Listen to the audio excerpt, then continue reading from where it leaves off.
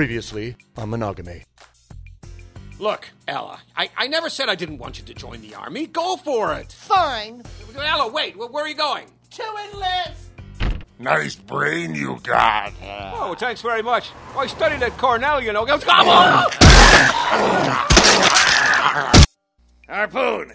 You should really call me Mr. Prime Minister, Dan. It's protocol. No, sir. Harpoon. Coming through the window. Whoa! Hello, and welcome to the 5th episode of Monogamy. I guess you're wondering what happened to your old announcer in that last episode, what with the vampire and all, Well, wonder no longer, my friends. I have become one of the creatures of the night, the undead. But hey, I still have the old voice, right?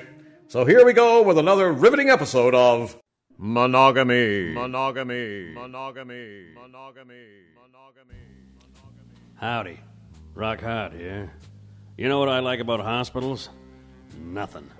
They get you in sick, keep you sick, and then kick you out before you're really feeling better. And just try to get them to take a bullet out of your leg without, 50,000 forms. How did it happen? Who did it? Where's the body? I mean, really. Anyhow, our first scene today is set in Mercy General Hospital, the only hospital within 100 miles of Monogamy. It's run by a seedy administrator who even now is relieving himself in the waste paper basket. Disgusting.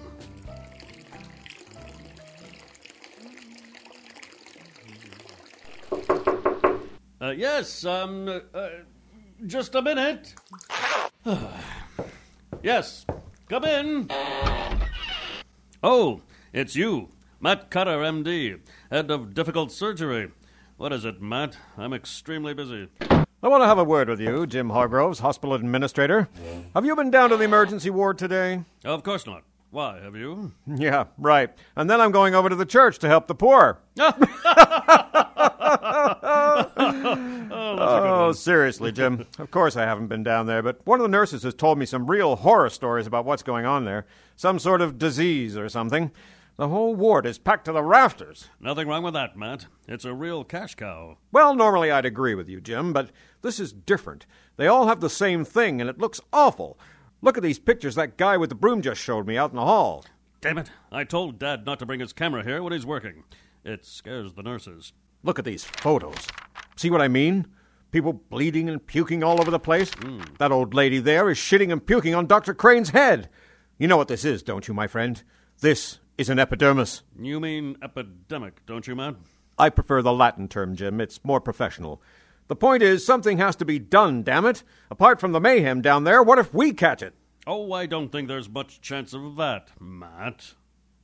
Did you just wink knowingly at me, Jim? Oh, well, that'll be my 12 o'clock appointment, Matt. I'll have to let you go. But, Jim... Now, Matt, everything will be fine. Just go down there and show your face for a bit. Me? I'm not going into that hellhole. Just for 5 minutes. Here, you can wear this surgical mask. That'll keep you healthy. What the hell's this thing? I just told you, it's a surgical mask, Matt. You've seen these things before, haven't you? Sure, on TV. Don't like wearing them myself. Makes me all sticky. I'll see you out. Fine, I'll see you later. Pardon me, sir. Welcome. Come in, Mr. Tweedle. I'm not interrupting anything, am I, Mr. Hargroves? Not at all. Dr. Cutter is just leaving. Well, my friend, you're looking pretty good for someone who just came. Well, that was strange. Usually Jim doesn't kick me out of his office until after he hits me. Well, I guess I'd better get down to the emergency. Yuck.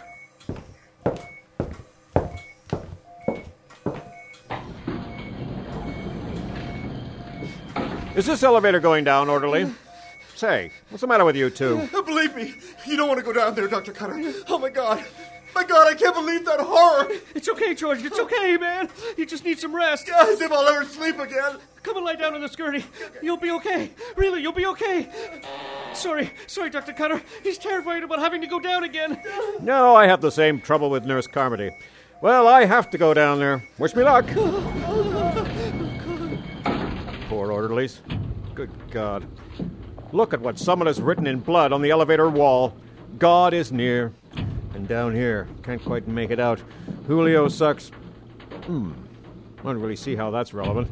But people do strange things when they're sick. I count on it.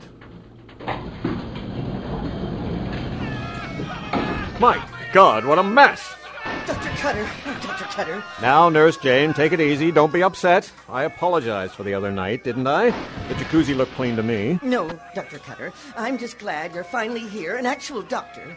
Yes, well, to be honest, We had 2 other interns, but they both caught the disease. What exactly are we dealing with here, Samantha? I don't know. Nobody does. Some of the townspeople have just taken to calling it the spillage. The spillage, huh? Catchy name. You gotta hand it to the townspeople. They really can be creative. Can you help us? Gosh, I'd like to stay, Barbara, but I have to get up at 6 to work on Mrs. Bobcock. She's having her penis removed. Again. Please, Doctor, just for 5 minutes. It would be such a great relief to us all. Very well. Who's in Trauma 1? Mr. Sivler. He's a strange one. He came in with a sore throat, with some friends, but the disease seems to be affecting him differently. It's changed the way he looks. His friends both have it, too. Well, don't you have some, normal sick people I could look at? Mr. Sivler has been here for over 10 hours, Doctor. Oh, jumping the queue, huh?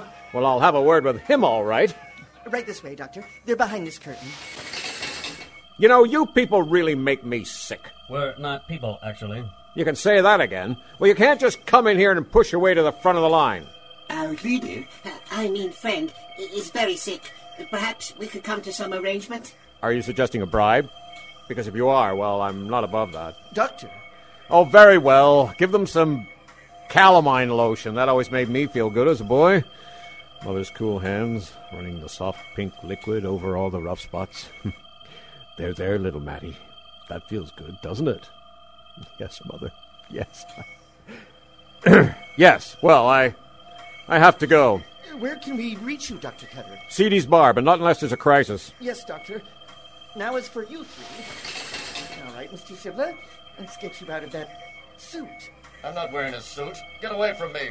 Don't be silly. I've seen a naked man before. Oh, my God!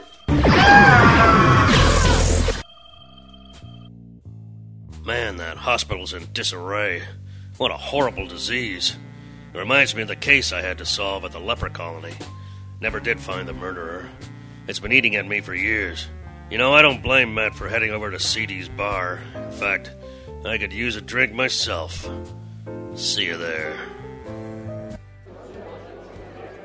Hi, Dr. Cutter. Would you like a table? No, I have a table at home. What I need right now is a drink. I'll sit at the bar. Hi, Al. Hey. How's it going tonight? Pretty busy. But that guy sitting down the end of the bar there has been nursing that scotch for an hour. Pour me a double, Al. I've had a day from hell. The usual? No, I generally have pretty good days. Say, what's your special tonight? It's a drink I made up myself. Vodka, scotch, a banana, some olives, a bow tie, and a shoe. Sounds great. What do you call it? Al's Closet. Well, anything to numb the pain. I hear that, Dr. Cutter. I think this war with Easter Island is messing up a lot of folks. People's nerves are shot. Everyone's in a malaise. Well, I guess that would make us Malaysian then, Cheers. Cheers. What's on the tube tonight? There's just an old rock hard movie. Oh, and some new reality show called Kick the Brown People. Put on the rock hard thing. You can hear it better if you grab a stool at the end of the bar, Dr. Cutter. Now, where's that remote? Oh, yeah, here it is. Hello, I'm Tim Poe, Rockhard's pathetic sidekick. Sort of like Bruce Lee to the Green Hornet. But I don't know any karate, and Rock isn't nearly as good as the Hornet. Anyway, I'm going to fill in as your narrator for the next little part of the story. There are so many visual gags about to happen that they just wouldn't make any sense at all without someone to explain them to you. Besides, Rock has to appear in a clip from his movie during this overlong bar scene, and he can't be in 2 places at once, now can he? Well, actually, I suppose he can. He's the narrator. He's omniscient. You see? Rock would never use a word like omniscient, and if he did, he'd say, "How's that for a $10 word?" He's so predictable. The truth is, Rock agreed to pay me all the back salary that he owes me if I cover him for while he prepares for his upcoming scene. Prepare. Yeah, right. He's just going outside for a quick smoke. Look, you can see him right through the window over there. He's so stupid. Sorry, where was I? Oh, yes. Right now, Dan Standish, the super spy that Prime Minister Harpoon hired to find out what is happening in monogamy, has just entered CD's bar. He's sitting down at the bar beside Jack Halperin, the crusty old gent nursing the scotch. Mr. Halperin is the guidance counselor at the Monogamy High School. I wish I'd known him when I was a boy. Oh. What'll it be, mister? Hi, barkeep. I'll have what he's having. Sure thing. You see, this is what I meant. What you listeners couldn't possibly know is that after Dan Standish said, I'll have what he's having, Al, the bartender, just reached over, took Jack Halperin's scotch out of his hand, and gave it to Dan Standish. It's so funny. If you could actually see it. Anyway. Thanks, barkeep. Thanks for the scotch, stranger. Wow, what a shitty day. Tell me about it. Okay. The Prime Minister himself hired me to recruit people for the war. Do you think I can get anyone from this godforsaken town to do it? No. Everyone is either a moron or inbred, and most are both. I'm at my wit's end, my friend. Well, I think you have it bad. Try being a guidance counselor to teenage boys and girls. Oh, sure, there's a war going on, but there's an even bigger war being waged in our schools. The battle to win the hearts and minds of our disenfranchised youth. I guess. Why, just last week, Cindy McIntosh came in to talk about her low geography grades. So I explained to her that without a solid understanding of basic geography, she really has no chance to survive in our society. She would probably be shunned as a stupid, overweight loser. In between her sobs, when I could get a word in edgewise, I suggested that maybe there was a way out of this mess. A way that might involve the chair she was sitting on, about 6 feet of rope, say. Thankfully, she heard what I was saying. You get my point? Not really. Properly motivated, kids today will do anything you say. Kids, you say? Hi, Tim Poe here again. I'll bet you're wondering what Matt Cutter, MD, is watching on the television down at the other end of the bar, am I right? Well, let's tune in to the Rock Hard movie, Dirty Double Dealing Devil, starring Rock Hard Private Dick, shall we? You know, I was in the movie too, but I got cut out during the editing because Rock thought I was getting too much screen time. He can be so mean sometimes. I said, put down that gun. It's not a gun. It's a cougar. Look, Mushroomhead, quit the funny stuff or I'll spill your spores all over this pier. I'm not being funny. This really is a cougar I'm holding. Then put down that cougar. Fine. And with whom do I have the pleasure of my acquaintance? Huh? Who are you? I'm Hard. Rock Hard. Private Dick. How did you find me, Hard?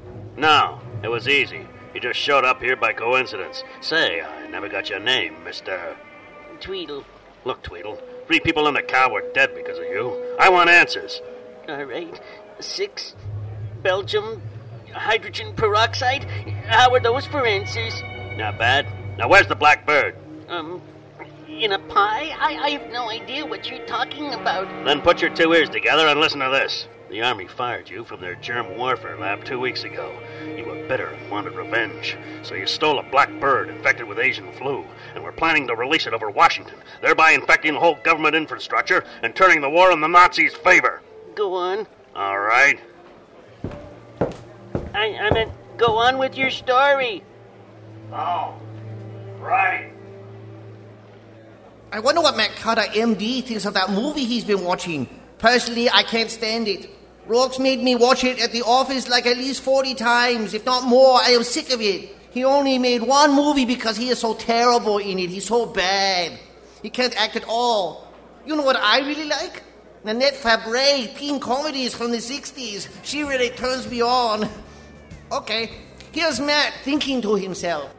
Germ warfare, eh?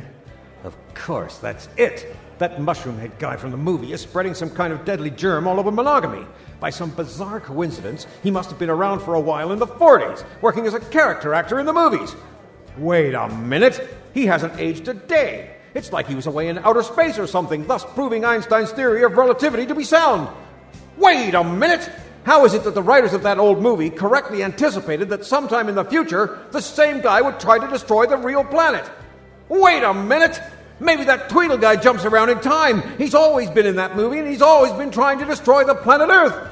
Wait a minute! He's the same guy I saw coming into Jim Hargrove's office earlier. Why couldn't I see it then? Well, you see, Matt, then there wouldn't be a story. You have to let the plot develop naturally for suspense value, you know? Thanks, drunken barfly. I didn't even see you down there under my stool. I've got to race out of this bar and get down to Jim's office right now before it's too late. Hey, Dr. Cutter, what about your tab? Yes, impressive, isn't it? Meanwhile, back at the other end of the bar where Dan Standish and Jack Halperin, the guidance counselor, are chatting. I like the ones that jump off bridges the best. You know, Halperin, I really think you're onto something with these kids. It's given me a great idea. I'm going to start recruiting children. I mean, after all, the Army has given me all these toys. I can use them to entice the children population of Monogamy to fight in a war. It's brilliant, Mr. Halperin. Brilliant. Thank you. Meanwhile, Matt Cutter, MD, has reached Jim Hardgrove's office in record time. It was like 11 seconds by my count.